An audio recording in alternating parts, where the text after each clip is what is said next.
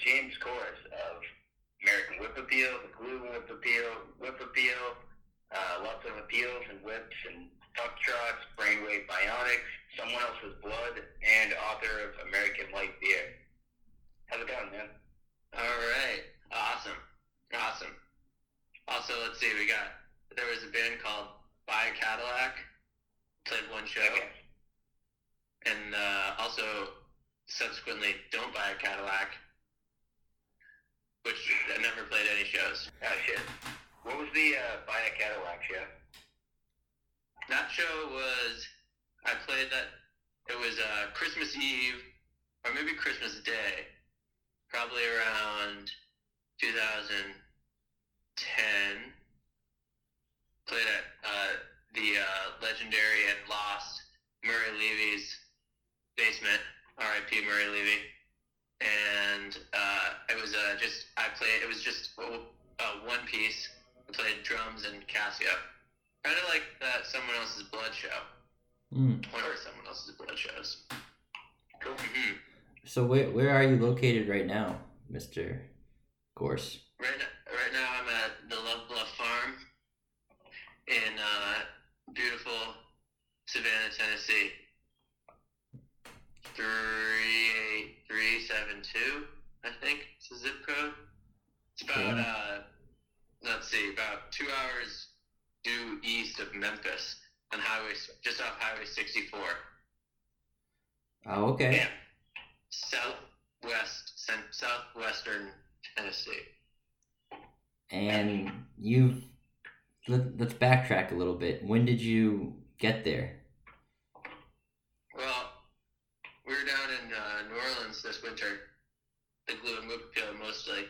That's was me and Lily Fine, Hannah Barbarian, Luke Bird, and Wild Billy Orr. Living down there, playing some shows during Carnival. And then, we were all planning to leave anyway, but the city shut down, which seemed pretty radical. It was really strange to go from Mardi Gras and like packed streets and playing 2 shows a week to just empty streets and a lot of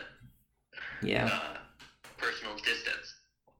Definitely strange. I don't know. I imagine it was strange up in Boston, but definitely I'm not used to being when I'm in Boston doing a lot of like hugging of strangers and that sort of thing. But there's a lot of that down in New Orleans, especially during Carnival time.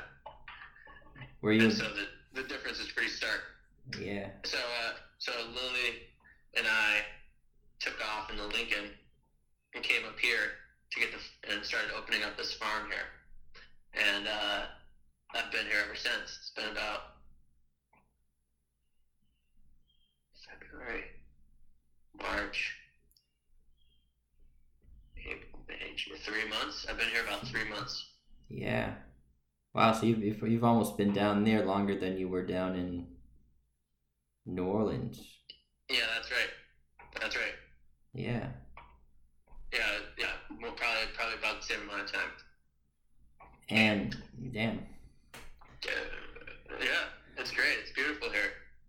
We're pretty far out. We got about 20 acres, half of which is dedicated to hemp farming, and half of which is dedicated to modern exploration. I see. So have you been able to bring any of your techniques, for people that don't know, you're a little bit in the gardening, landscaping kind of business for a while, right? Yeah, that's right. Yeah, I've been getting dirty since an early, since a very age of probably 3 years old, played in the dirt. So it feels pretty natural.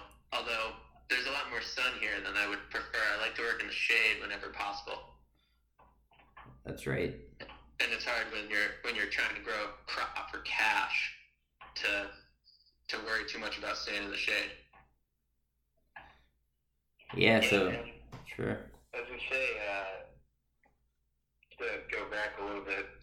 playing in New Orleans? Like what venues are you playing at? Well, we were playing for the month of February. We had 2 weekly gigs. One Monday nights at Duke's, which is the bar attached to the greater institution known as Faubourg Theater and School, which is run by my good friend David Williams, the Prince of New Orleans. It's 2 buildings actually in the Central Business District of New Orleans, and on the first floor of one is a theater, and on the first floor of the other is a cafe and bar and courtyard. And so we're playing there Monday nights. There's a pond in the courtyard. Cool. The water's kind of cold, but it's probably cleaner than a lot of the water down there. And then on Friday nights we were playing on the other end of town at Bar Redux. Oh yeah, I heard that place. Classic. Which is a great bar. We've been playing there. We played there. We did a month of Friday nights there last year, and a few nights there the year before. So we've been working with that place for a few years now, and it's been awesome. Both places treated us really nice. Yeah, it's awesome. I was gonna say, I think Glenn and I think we walked by that place, but I think it was like during the day or something. But I remember you telling us about it. They usually don't open until like 6, I think. It was quite good, yeah. near the end of the world, eh? That's right. Yeah, it's right there by the tracks, which is cool because we play out in the courtyard and the train rolls by sometimes. Yeah, really cool. We had a great. Our last show that we played there was a Sunday afternoon or Sunday evening, and we played with this great band called Slow Motion Cowboys out of Las Cruces, New Mexico / San Francisco, California. So my boy Pete Fields there, and he came in from on tour, and we played there, and then we did another set, both bands, the following day on the radio. This excellent station called WHIV. Oh yeah. End All Wars. You sent me that. Yeah. And that was That's. Did you catch it? I didn't catch it, and I don't know if they had archives. I would have loved to though. They archived it, but I think we recorded it. Oh, perfect. And that was really cool because we had been playing. It was cool to do 2 shows a week. It was tough because we would play a show. I mean, I said Monday and Friday, but it really felt more like it was Friday and Monday. So we'd play Friday night and have a good old time, and then Saturday roll around, and then you got Sunday, and then next thing you know, it's Monday, and you're playing another show. And to have only 2 days off between shows, I think we did that was overlapped. They overlapped for 3 weeks, which is 6. I mean, I guess just 6 shows, which would be less than if you were playing on tour, if you were on tour playing every night. But it definitely was. Yeah. It was interesting and kind of exhausting, but really fun because we would try to do sort of the Redux shows. Janya, one of the owners there, she was more of a rock and roll head, and so we would try to appease her and do a little bit of a more raucous set Friday nights, and then on Monday nights we would lay back a little bit more and maybe sit a little heavier on the country music. And just try to play the songs, play different songs or play the songs differently, which is something we've always tried to do, but it has definitely made more start when you're doing it. Oh yeah. 2 days apart. Did you find that?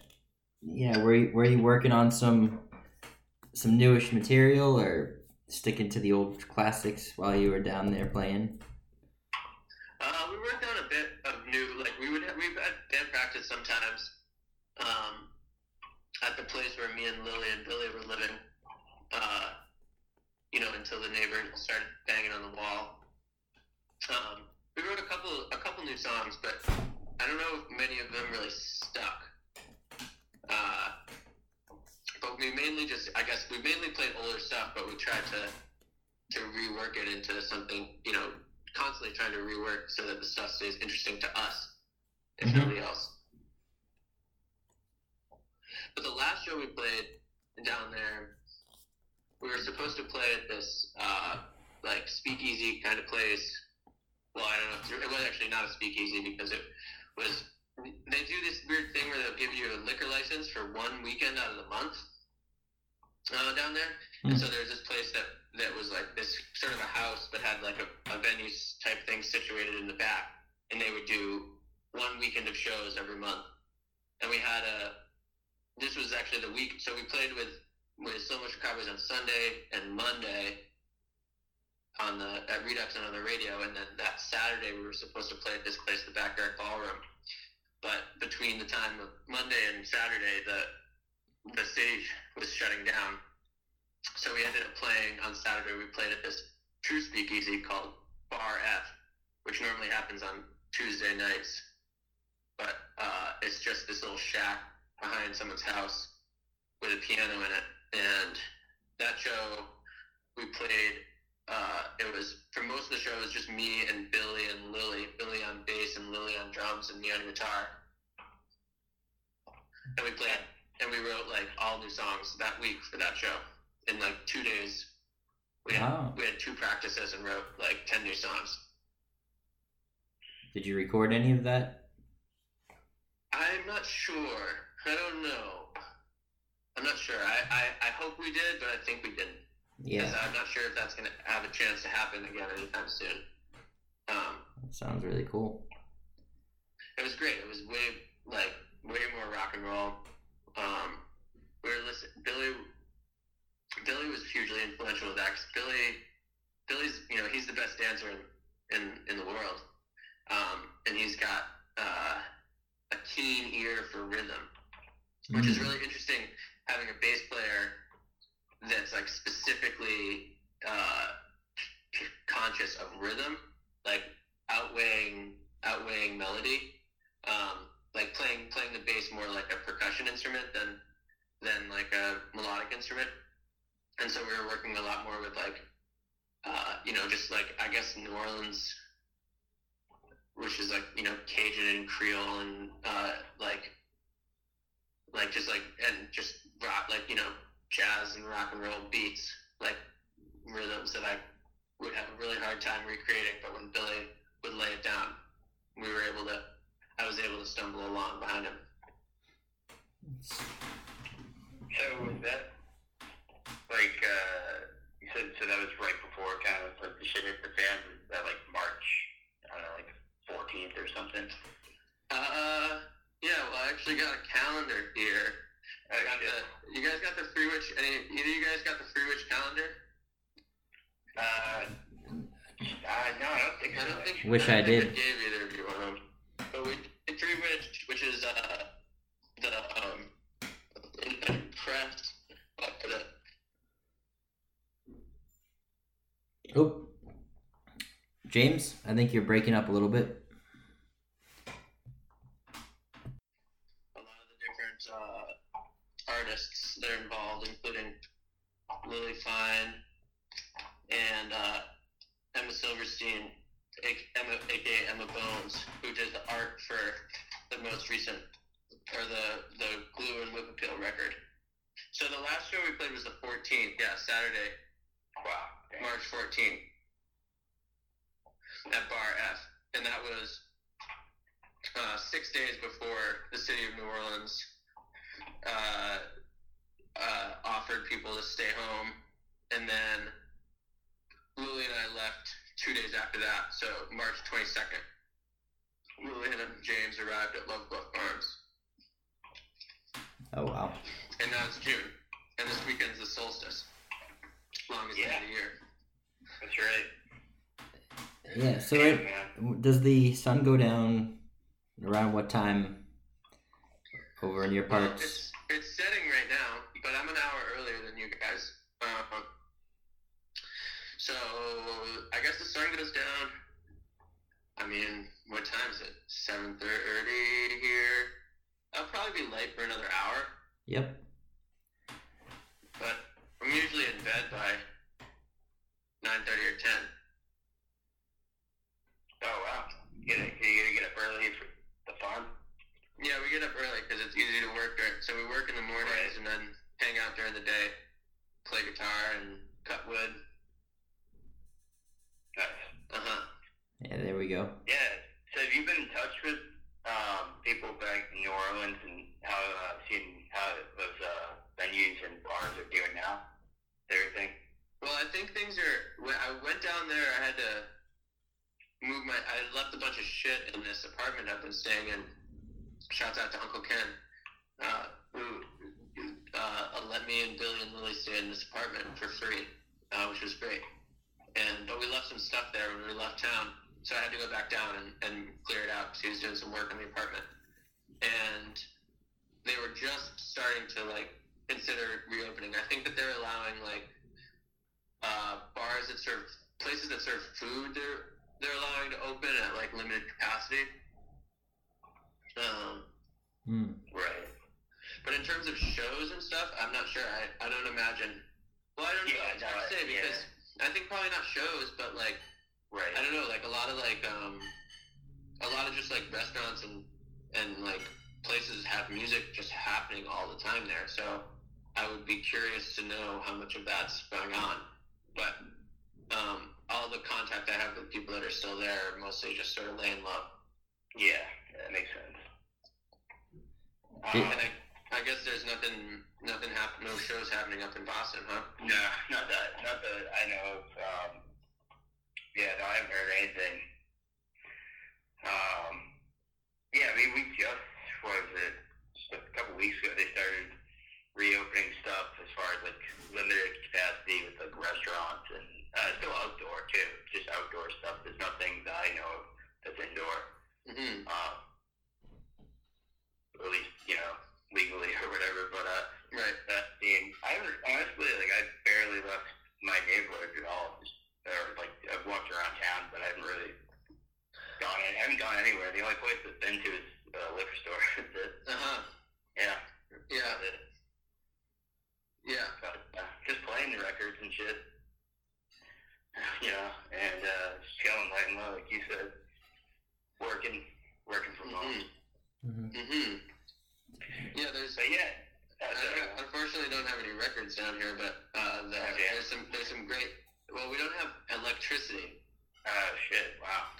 So, but we have some radios, and there's some really killer radio stations here. There's some radio out of Florence, which is right by Muscle Shoals, which is famous for the Muscle Shoals, both the Muscle Shoals Sound Studio and also Fame Recording Studio, which is Muscle Shoals has the Swampers, as Leonard Skinner famously said. It's a really interesting place because it's this Muscle Shoals itself is not even really a town. It's sort of like a strip, one big strip mall. But they're nestled among O'Reilly's Auto Parts and Walmart. There's this studio called Fame Recording Studios, which is a legendary recording studio where I think they call it the Motown of the South. And that's the Stones went there. Bob Dylan recorded his Christian 4-record Christian trilogy there. And I guess what I heard was that they were people they would come there from Memphis. It's 2 hours from Memphis. It's just south of here, and they would come there because they had this top line recording studio, but also it was nothing really going on, so they could sort of hide out. About how far is that from Memphis? It's about 2 hours. It's just south of here, just over the Tennessee-Alabama border. Also down there is is great. It's the headquarters of Arkham Records, which is run by a friend of mine named Jamie and Katie, who and their son Billy, and they have like a little like screen printing shop, and they put out records from this little shop in Florence, Alabama. And that's how I got in touch with this band, Slow Motion Cowboys, that I mentioned earlier. Oh, Because they've got their records put out on Arkham. interesting connection. Hey, Mm-hmm. do you want to tell the world a little bit of the story of the limo? And I'm curious to know what came of, because I know when you first got it before you left to go down to New Orleans, you had aspirations of possibly a limo business of some variety. Right. Did that ever pan out, or just how was the ride down to New Orleans and all that good stuff? Well, everything. I'll begin the story at the end, which is that the limo is here and running pretty well. I was actually living out of it for the first like month and a half, or almost probably 2 months that I was here. Oh boy. Which is kind of tough because you can't really sit up straight in the back when you have the bed stretched out in there. But I bought that. I had limo aspirations for a while, because I had this idea in my head that booking a tour with a limo would be really easy. You know, I've tried to be in bands that I thought were good before, and it's still really hard to book a tour, even if your music's good. And so I had this idea that if you had a really big car, then people would just book you anywhere. Unfortunately, something I didn't count on was the fact that, well, the parking's pretty tough, and B, they won't. So when Lily and I toured down to New Orleans, we played, I think, a total of one show, and I had to put money in 2 meters. Oh boy. But it was a little bit of a nerve-wracking trip down, I have to say, because I bought this car for $600 out of a parking lot, and I bought it on Halloween, so I had 2 months to get the car, and it had been sitting, not running, for like anywhere between 1 and 5 years. It was unclear, and so I had 2 months to get it roadworthy. Yeah. And I did I hesitate to say it was the best I could do. But it was, I had kind of never really driven it. I had driven it like around town a tiny bit, but for all intents and purposes, I had not driven this car previous to embarking on a week-long, 1,800-mile journey. And so I was nervous. Yeah, that's not a laughing matter. But luckily, the more I drove it, the better it ran. Which I think is true about a lot of vehicles. I think, cars are meant to be, they're meant to be driven. And the thing they hate most is sitting around.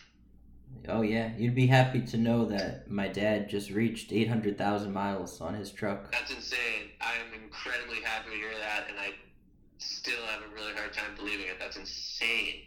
I've never heard of a car with that many miles. Yeah, he's got to be in some sort of. There must be like a top. Didn't you say that when he reaches 1 million miles, they're going to give him a new car? Yep. Huh. Wow. I wonder what you would do about that, because I feel like he bought the car new. He bought the car new back in 2005, so it's 15 years old. Insane. And the Lincoln here, the limo is at 88, and it's only got 60,000 miles on it. That's crazy. Wow. Well, so I drove it. Yeah, we drove it. Lily and I drove it down to New Orleans, and out, renting it out. But I never really. Pretty soon after we got there, Mm-hmm. Carnival was heating up, and I kind of just. I kind of decided by default, if nothing else, to keep it registered as a pleasure vehicle, and avoid any sort of laborship Yeah. distinction. No commerce. No. Can't blame you on that one, man. Really can't. Although I did participate in a parade down there with the Lincoln. We, my friend John Prine here, who's here at the farm with me, he and I built a stage out of all like found and recycled wood, which was really an incredible thing to do to be in New Orleans and to hop out of a dumpster with an armload of 2x4s and throw them on the roof of the Lincoln limousine Mm-hmm. and drive away. I feel like I contributed to the spirit of insanity that grips that city when doing such a thing. Gave a few thrills. Yeah. And we built like an 18-foot stage that sat on the roof of the Lincoln, and we ran some jumper cables from the battery under the hood. One of the batteries, there's two batteries, ran from the battery to an inverter on the passenger seat, and from that extension cord up to the roof, and had like a 7-piece experimental noise band riding on the roof of the Lincoln, playing live electric rock and roll music during a parade. Damn. Which is pretty cool. Yeah, it's very cool. You guys, how do you acquire your beer? We go to usually Walmart. Okay. Yeah. Savannah, Tennessee is like, for all like commerce purposes, is completely open at this point. When I got here in March, there were like 5 confirmed cases of COVID, and I think now there's something like 20 or 30.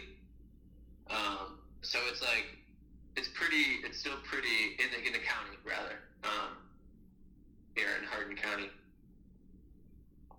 So there's like, I mean, the employees are wearing masks at Lowe's and Walmart, but there's not a lot of like, I don't know, it's been so slow here that I think a lot of people, when you living out in the country, people sort of, I think, it sort of seems like a city problem. Mm. It's hard to it's been really strange to reconcile like the news I'm reading on the internet and like the things I'm hearing from my friends with my experience here, and with the attitudes of the people that I've interacted with, like neighbors and such, which I think is indicative of like a lot of like political differences also. You like and opinions, if you can call them that, on like environmental changes and such. I think when you don't witness it firsthand, it's kind of hard to ratify it. Oh, I see. So almost like being out there is since it's a different environment, a lot of the people living down there don't really see how the city, or they might not even, would you say, maybe not even really care about what's going on in the cities. Well, I think you can care. I mean, I think that's, yeah, you can like care on like a theoretical level. Yeah. Which some people probably don't, but some people probably do. But I think to like act on that, to like make that a reality for yourself is different. There is pretty interesting. There's like about a week or so ago, there was a protest in in Savannah, which is the small town that I'm living outside of, in solidarity with Black Lives Matter and protests around George Floyd. Mm-hmm. And it's really interesting to go to. It was small. There was probably like at most 100 people there. Definitely very different from protests I've been to in Boston or DC or New Orleans. Definitely like there was a lot of like not all cops are bad and like all lives matter sort of rhetoric, which was off-putting a little bit to me. Not that I'm like actively radical in like a traditional sense, or in like a concrete political sense, but I still thought it was really cool that like had made it this far to like this small town, and that people did show up, and that there were still voices to be heard. Yeah. Because I think it's obvious that the issues that people are talking about are totally relevant in this town. Like race relations in the South and in Savannah specifically are absolutely problematic and real. Mm-hmm. But I don't think that it's talked about in the same way as it is in cities, especially northern cities. So it's cool to have that happen. Yeah. And to be there. That's very inspirational to hear of that happening down there. That, like you said, it's very real. Mm-hmm.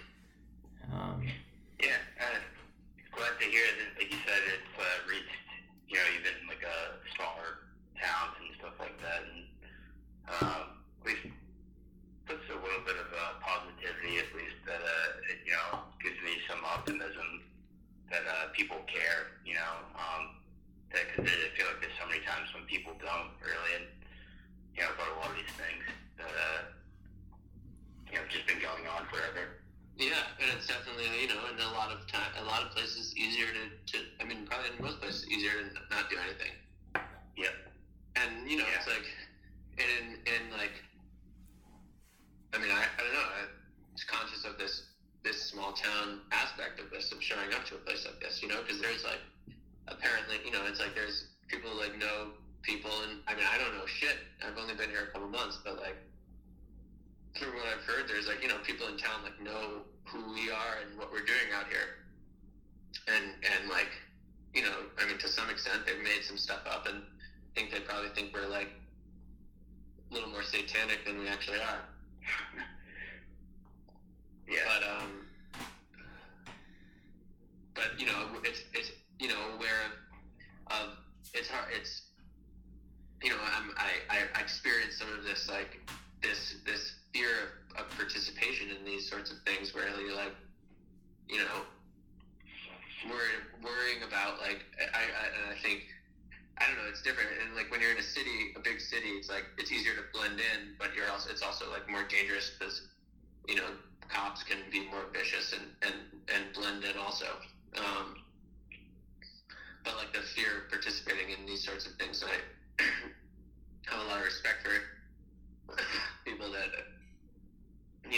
are out there participating when people are getting shot at and tear gassed and stuff, and I didn't have any of those concerns obviously here.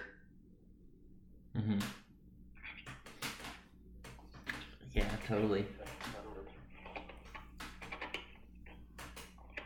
So let's You guys think about Pins and Plants in?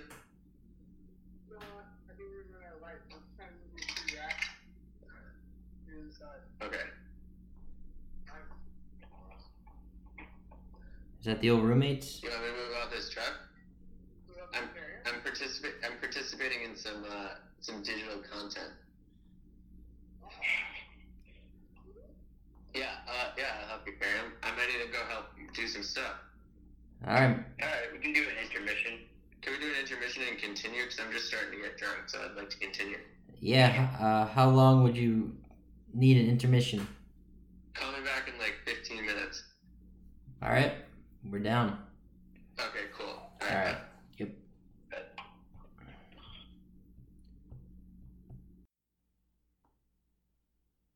Word. So, I'm going to say, just of course, just going back a little bit, going a little ways back now. I wanted you to tell us about getting into the Boston music scene as a youngster. Like, how'd you hear about local shows and, like, what age and all that jazz?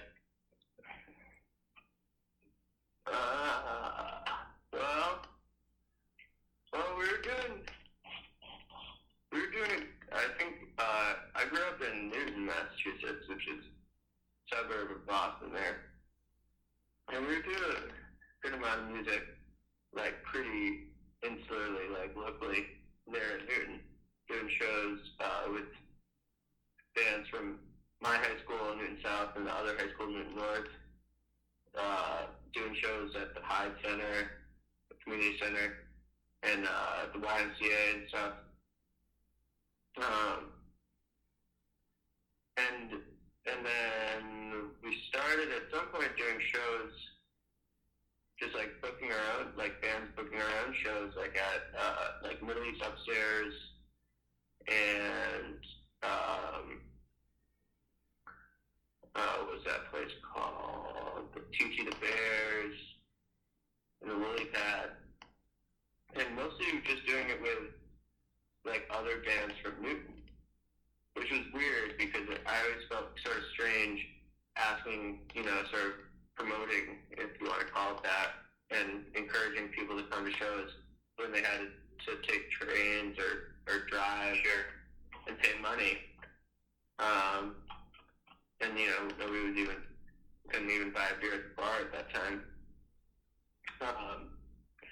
So I don't know. And so I think mostly I was like, I don't know. It was a pretty, I guess in certain ways, it's a pretty strong, like Newton-based music scene. And it took a long time, I think, for me and the bands that I was playing in and seeing to like expand into the greater Boston area. And like, yeah, it was like hard. I always felt really hard to book or play or even go to shows that were like part of a greater or wider community. And so I think that was like for a long time that was like Newton based. And then when I started playing with the Fuck Trots, when we did start playing with like we played like a couple Hassle shows. We played with Juice Box. I remember in an early show we played at the Video Underground in JP. But even then it was like easier to play shows. It was easier to book shows in New York than it was in Boston. Wow. I feel like for that band at least, like we played in New York City, or like we'd play out in Western Mass where I was college at UMass or at our shows at Hampshire. We played more shows out of town than we ever were in Boston. And I don't know, I mean, maybe that's my own fault for being more concerned with shows that my own band was playing than trying to like see other bands. But it definitely was a long time coming to like be like integrated at all into like any sort of regular Boston playing and seeing. Just to go back, how old were you when you were doing like the Newton stuff? You said like, so it was high school. Yeah, in high school. So probably like I played at like the Middle East Upstairs probably when I was like probably in like 2006 or something like that. Which was like they would give you like a matinee, like a Sunday afternoon. Right, I was just gonna say, when the daytime be up. Yeah, and they would just take like the first $400 or something like that from the door. Yeah. And it would be like $10 to get in. So, the bands would see like pretty much no money. Maybe like, Yeah. $100 or $200 to split between like 3 to 5 bands. Which always really like bugged me. It was like this idea that like somehow playing at like a venue, like a so-called reputable venue, was in any way preferable to playing at like, at the Y, where we could, or the community, like high community center where we could get the room for like, $100 and just do whatever we wanted, basically. That's And then, yeah. So that's pretty much that. I mean, once I started like probably in like 2013 or something, like started going to Hassel meetings and participating in the Boston Hassel, it was easier to get shows with them, and that was like an early iteration of Whippoorwill. We started playing Hassel shows. We actually ended up playing a bunch for about a year and a half. And that was cool. Yeah, definitely. Yeah. I think that's when we started seeing you around at shows. Yeah. Yep. Yeah. And I started playing. Yeah. we started playing with you guys, and we played that first clam show down in New Bedford at the Trap House. Oh yeah, that was the first clam show, or like it was a gritty show. Yeah, I remember Glenn. You were wearing a blonde wig the entire night. Yeah, you remember that. Pretty wild. And the Honorable Mike Mountain there, we had this giant case of like pipe tobacco, and you would open one of those big windows and smoke a cigarette. Yeah. Or the band. Yeah, I still remember that. It was just this hilarious thing, like the band would be playing or something, just open this like big windows, all the time coming in. Yeah, nobody else was smoking inside. It was just him. But I mean, it's his band, so he should be able to do whatever he wants. So I'm in favor of it. Yeah. that was a special show. I think to this day that might be the strangest venue I've ever been to for like a show. It was cool. He gave me a Paranoid by Black Sabbath on vinyl. Yeah, I got Which is one of my Fresh favorite Fruit. records. I got Fresh Fruit for Rotting Vegetables from Dead Kennedys, and the 7 from this band, the Phantom Surfers, a nice surf rock band. Cool. Yeah, good times. Yeah, it was a good time. Weird times. Weird, yeah, definitely good and weird. I think I still had that '94 Ford Club Wagon van at that time. We were right on a nice full-size van, beautiful car. That was the Whip Appeal, which is right. so the same members of Fuck Trucks, but different band. Pretty much, that's right. Sort of. Yeah. I think it was different. Yeah. But yeah, we started another band, and we wanted a new name, even though we were same members and sort of a continuation of the music. But I stole the name Whip Appeal from a different band. I was in the original, the first iteration of Whip Appeal was me and Buck Palace, who was the first member, and then when Hannah Barbarian joined the band on bass, Buck Palace played slide guitar and then moved to drums. And we started this band as a country band after the first time I came south. Realized country music was up. And but we would just sort of record and play in my basement. And then when I started this band with the Sandman and Rat Walsh, we were looking for a name, and I thought of I loved the name Whip Appeal so much. And he said, we're just sort of sitting around in our basement. If you're gonna have a band that's gonna actually play shows, like go ahead and take the name. Yeah. But, So. which made sense also because I got the name from Rat Walsh originally when the Fuck Drops, which was the band with me and the Sandman and Rat, we were on tour in 2012. We did that. We disregarded all dates and booked a full U.S. tour as our first tour. We played probably 8 shows.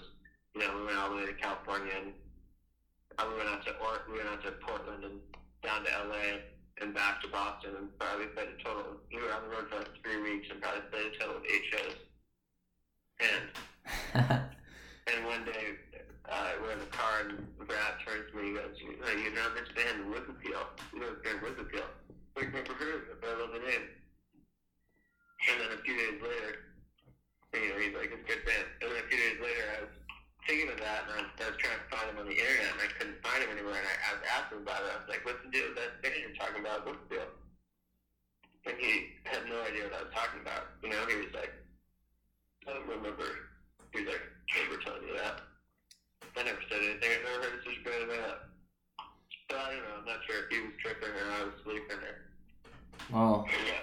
it seems like it came full circle because Whip Appeal didn't really have that much of an online presence. That's true, yeah. Yeah, no, we don't have very much of an online presence. I don't know. I'm not really that interested in spending that much time on the internet, and so it's hard to, do that sort of thing. And I've been thinking about that now, we were talking about shows, and in Boston shows not really happening in New Orleans. And, I hear about these artists doing, online shows. And I'm not sure, I think probably part of it is just my own insecurity and, an unwillingness to put in the effort. But I don't feel really that interested in that. Yeah. Well, you have that set that you did at the telethon. The telethon? The telethon James Course set. That's up on the old YouTube. If anyone wants to see it. For the hassle. Yeah. Yeah, well, that was great because I didn't do anything. It was there was a bunch of people doing this cool thing, and they invited me to come participate. And all I had to do was show up and drink a couple beers and play a couple songs. And that's cool. And I really enjoyed that. I mean, this what we're doing now is probably the most active in terms of. I'm in terms of wider performance that I've done in a long time. I'm mostly playing for my farm mates, or we would go down up the river a little bit.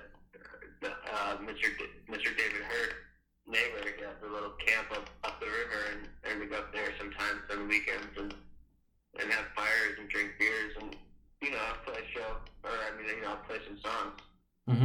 But I usually only get 1 or 2 songs in before the moonshine starts to hit me, and I can't really remember any of the songs I wrote. Oh, so there's some moonshine culture. Oh yeah, it's Wildcat. Wow. Wildcat's the shrine here. Homegrown, Yeah. Young said homegrown's alright with me. Wouldn't be surprised if you bumped into the old Frank Hurricane. Oh yeah, is he out in these mountains somewhere?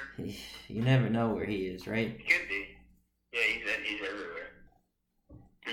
But well, I'm trying to be everywhere, but I think mainly I'm just here. do you have any plans to? I know you're not the planning kind, but any rough estimates of when you think you would journey back up to Boston?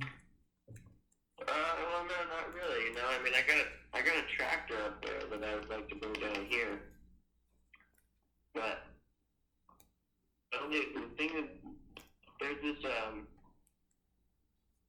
festival in France called Soutane Scandal that happens in August, and we met some of the people that run it last year in New Orleans. Yeah, and then hanging here in New Orleans and hanging here in the farm, and a couple of them came up to Massachusetts for a little bit. Yep. Last summer, and so they're actually having this. They're planning to have this event at the end of August this year. And so right now we're in talks about whether or not we're going to go and do it. And I'm not, we're figuring out who would be in the band and whether or not that's something that's prudent and responsible to participate in. It's a hard tone to tie because it definitely would be a blast to get to Whippoorwill International. That would be a dream. Yeah, I remember you talking about that fest last year. Yes. And it's already So I think around the corner. Probably if any moves are made, it's going to be not to Boston, but to France. Yeah. Oh. Can't blame you on that one. But like you said, You'll have to talk to Hanna-Barbera and it really find. Absolutely. Find out if we're actually going to go. Yeah. Or rather, I'm going to have to talk to them. We can talk to them too. Yeah, you guys should talk to them. Mm. Yeah, we should be we'll be behind you. We'll be behind you in the limo. There you go. Yeah, the Lincoln's good. The Lincoln is sort of the Cadillac of cars, and it's been running great, and it's really cool to, I never really understood. I mean, I always I loved cars and loved certain types of cars, but I always was more interested in shit boxes and old cars and stuff. And but my experiences with this car in New Orleans was really incredible and eye-opening. The kinds of when you drive a car that's 23 feet long, made in America and white and square. Mm-hmm. You really start to people feel the license to just sort of come up and talk to you, which is great. Especially even in a city like New Orleans where people are open to talking to each other anyway. But with the kind of community that's formed just over driving a cool car is really incredible. You're just driving down the street and at a stoplight, pull up to a stoplight, and someone rolls down their window and starts telling you about the car that their father drove in the 80s, and it's similar to the car you drove.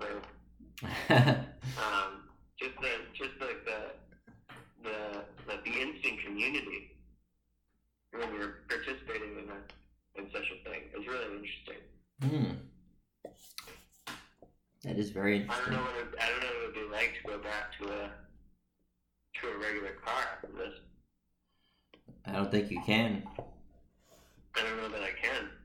You just gotta See how long this thing rides.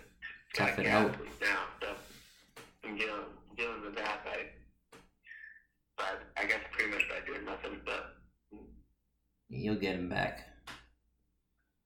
Have you been doing, speaking of cars, since you are a self-proclaimed, actually I forget what the word is. I don't know if it's self-proclaimed or I use dictionary.com and look for a synonym back when we were doing the old press for American Light Beer, your novel. mm-hmm. Which is definitely about beer and cars to some extent, but have you been doing any writing of any sorts in your time down south? Well, not really any formal writing. I'm writing some songs, Mm-hmm. When Lou was here, we wrote about 5 excellent songs. And I got a few more under my belt since she's been gone. But it's hard to find a pencil sometimes. Mm. So I haven't been able to really write stuff down a lot. So I'm looking for pencils. So if anybody's got some pencils they want to send out here. They don't have them at Walmart? Yeah, they probably do. They probably do. But if anyone... But I think Lily's up in Massachusetts right now, so I might try to get her to grab my typewriter and see if she'll bring it back down to me. But in terms of anything long form, definitely not. But I would like to. I was thinking about math. I'd like to write a book about math. Matt? My sister just wrote a book about tidying up, called Cleaning Up, about organization, sort of a philosophy book about cleanliness and organization. Oh, I'm not sure if it's out yet, but if it is, it's on Free Ridge Press. yeah. I'll have to stay tuned for that. I like that. I like the sounds of it. And I'm still waiting, Glenn, on your book, which you've threatened to send to me. Oh yeah, you know what? I'll include some pencils with it. Okay, cool. Nice. It'll be like an exchange. I think there might be free like contractor pencils, like those fat pencils on Lowe's. So next time someone makes a run into Lowe's, I might request some more pencils. Some Lowe's? Okay. We'll see what we can do. I mean, any shape, their size really is cool. I like pencils. I prefer pencils to pens. The thing about pens is you look at a pen and you can't tell if it's got any ink in it, you know? Good point. With a pencil, you know what you're getting into when you pick it up. You can feel it, you can see it, you can tell. Absolutely. Hey, so what was any fond memories over the years of the farm? You mean with Dr. Ennis? Yeah. Dr. Ennis. For sure. Is that what you're talking about? Yeah, the farm. Mm-hmm. Because for sure. I mean, that was a fine place. That was nice. That was the first place in Boston where I was able to, where I was really felt really comfortable and friendly and intimate enough with the people that were running the space to basically do whatever I wanted anytime I wanted. And Dr. Ennis there was very forgiving and very accommodating, and allowed me to book and play shows there almost anytime I wanted to, which is really cool because it allowed me to branch out a little more. You know, I was able to, for bands that from out of town, I was able to actually put on shows for people, and people would show up there and they would put money down, and I was able to help actually foster and progress in a space. Yep. Yeah. No. Definitely. Keep going. I was thrilled about that place. I think Dr. Ennis has since moved on a little southernly and is doing more horse stuff now than rock and roll stuff. Yeah, he was always about the horses, which I loved. Right, horses for courses. Horses for courses. Down on his own little island in Rhode Island or whatever. Makes sense. Makes sense. Is the farm? It's all making sense now. Right, exactly. We're all moving from the proverbial farm to the literal farm. Yeah.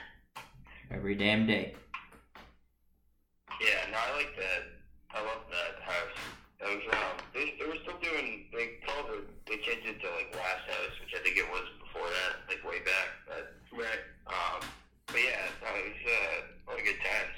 But I think honestly that's the better name. What? The Last House. Yeah. Well, I think it's either. Yeah.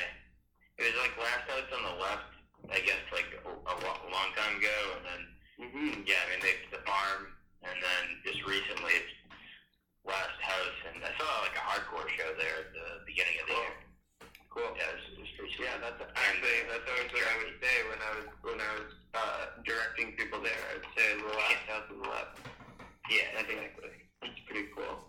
That is cool. I think it's nice to have names that are actually, I don't know, a lot of names are, I don't know, I could go on for a while at least about names. I think there's a lot of bad names. I mean, there's a lot of bad bands and bad places, but it seems like coming up with a name is a whole different story. I mean, I don't mean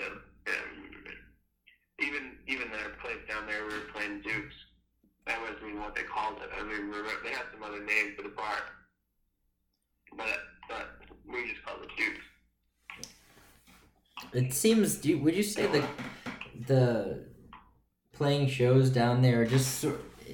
It's always to me very fascinating when you talk about playing on a Friday or a Monday, and the vibe just seems a little bit more like it was welcoming, and I don't know if it was just the connections that you had and a right place and right time thing, but to me that I feel like maybe that wouldn't necessarily happen up here, principally because there's nothing really like that sort of like a bar where you can play, or like there's like a little speakeasy somewhere, just it, or someone someone's yard or whatever, a little attachment. It just seems like, I don't know if I'm, stop me if I'm making it seem more like a fantasy place, but it really does seem magical. No, it is a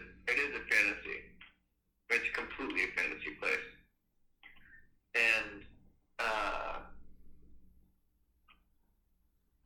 I don't know, I would say, like, don't go unless you go. And if you go, then go. Mm-hmm. I mean, it's I don't know. There's nowhere else like New Orleans that I've ever been. I think also, I mean, for me personally, at least, like I think I've just been getting better as I age, which is it's certainly hubris, and it's maybe not true, but I feel that way, and I think that like a nice wine. I think that I'm more able to find this as I'm older and more relaxed. But different places are different, fuck what they tell you. Like, different places are gonna treat you differently. And I think that, like, New Orleans is a place that really values music and art, because that's the history of that town. There's not really a lot else, and I'm certainly not qualified to speak like conclusively on the history or even speculate on the future of New Orleans, but it is I can say for me personally, has done me really well and has treated me really nicely and allowed me to be as creative as I want in any mind state. I think that for some people, it can be a really dark town and can be like pretty dangerous. I would say like the most dangerous person in New Orleans is yourself for a lot of people. And I would say also for me, I wouldn't feel comfortable staying there for more than a little while at a time.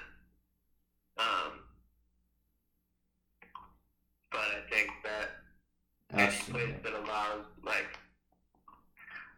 art to happen 24 hours a day, 7 days a week, for 5 months at a time, 8 months at a time, it definitely quiets down in the summer, or at least that's what I've heard. I've never been there. I've never really stayed there in the summer.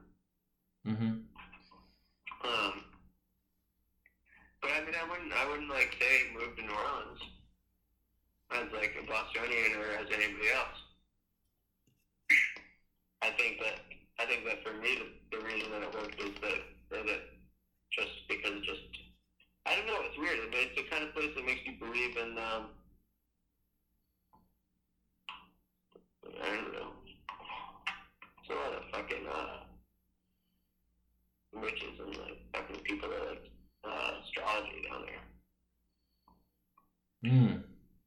So that's dangerous, I guess. But well, I know. I wish that. Well, we went down there, Chris and I, of course. Yeah. back I in. wish I was with you guys. I really wish you were there too, but we got to see Hannah Barbarian. On that trip, I bailed. I really bailed on you guys. I apologize for that. I fucked up. Hey, we forgive you. That's why we're on the phone now. But yeah, we got a little. I mean, we got a little bit. We got a little taste of it. Certainly, Yeah. I'd wish. Obviously, it would have been nice to maybe see a show or. We did see a show. Oh, we did see a show. I guess. Pardon my French. We saw our show, but I guess yeah, Po' Boys. We saw our show. Yeah. Yeah. I guess we didn't see it. Good records too. Yeah. Yeah. And we hung out with Hannah Bavarian at Marie's. Nice bar. Yeah, you've been there, right? Yeah, fucking Marie's. Unfortunately, they got rid of they had a free jukebox. And they fucking, I remember. They got one of those bullshit touch tones. Ah, fuck. Yeah, because they had the jukebox when we were there. Yeah, I know. When I first went down there, it was like something I had no idea what was going on. I had never even heard of the city, you know. And I got there and I just was like, "This place is for me." Like I didn't even know. I didn't know places like this existed. You know, I thought I had been everywhere. I mean, I drove to California when I was 17. I was like, I've been everywhere. But I have not been everywhere, and I realized that when I went to New Orleans, that there's so many places, and being in a place with like a particular mindset is gonna define your entire experience. Yeah. And then I never want to stay there for a whole year because I don't think I could keep myself on 2 feet for that long of a time, but I'll just keep going back there. When did you go there for the first time? I don't know, like 2014. Hmm. I don't know. I think maybe I'm never gonna come back to Boston. I mean, I have to come see my sister and my niece and my mom, but I don't know. I'm like, You're not certain that you would come and come back to your. I'm not sure that there's anything for me there anymore. And I hate to say it, I'm really. I mean, I'm not like I didn't get famous and like move to New York, but I hate the idea of abandoning a place that has like made me who I am. But I also realize that like that space is not a space that is like conducive for me to like be like exploratory or creative. And I think, I turned 30. I'm 30 years old now. Yeah, happy birthday. Thank you. Yeah, happy birthday, man. Definitely. I remember when you turned 28. I don't think that that's like, I don't know that this is the place for me either. I don't know, I was just reading, shouts out again to Dr. Ennis for all the pretty horses. Cormac McCarthy book, and I was like I was waiting to cut this wood, and I was looking for the chalk line, and I couldn't find it, and I sat down, and I had this, the memory of this scene in All the Pretty Horses by Cormac McCarthy, and I had the book here, and I read it. It's like this scene where, John Grady Cole is like, he's looking for the owner of this horse. He's just come back into the U.S. from Mexico, and he's looking for the owner of this horse. And these guys like say it's theirs, and they end up going to court. And he like tells the story to the judge. And then the judge asks, he's like, I'm gonna ask you 3 questions. And he's like, how many Takers was the farm, was the ranch. What was the name of the cook's husband? And like, you know, just to try to verify the story, he's like a liar, never remembers. And then he asked him to show like the wound, his gunshot wound. And then a little while later, like John Grady Cole is like returning one of these horses to his buddy Rollins, and Rollins is like, "Oh, I could get you a job here," and John Grady Cole is like, "No, this isn't my country." You know, not like country like nationality, but like country like, yeah, country. And then John Grady Cole is like, "Well, where is your country?" And he goes, "I don't know. I'm never find it." I don't know if he says that, but he doesn't know. And like, I don't know. Yeah. I don't know. It says, you know, while you're so young, I mean, I don't know. If they're young, probably not. Probably getting old. But you know, it's weird. Cause I'm going to be turning 30 next month as well. So I honestly, I think of it as pretty, like, young. I don't honestly get the whole kind of, a lot of people our age, even people younger than us, that are like, oh, I'm getting old. I don't really relate to that, to be honest. Like, I think it's like you're getting older, so you have more time to, like, years to reflect on. But I mean, if people live to be like, you know, 90, even like 70, you know, to 30 is relatively pretty young. Because I mean, just think that's even, you know, not even half of that. So, right, true. You know what I mean? That's what I think people think. I mean, there's obviously, like, physically you start to feel a little bit older, but I mean, you might anyway. But like when you're 18, you know, you might, you know, fuck you. But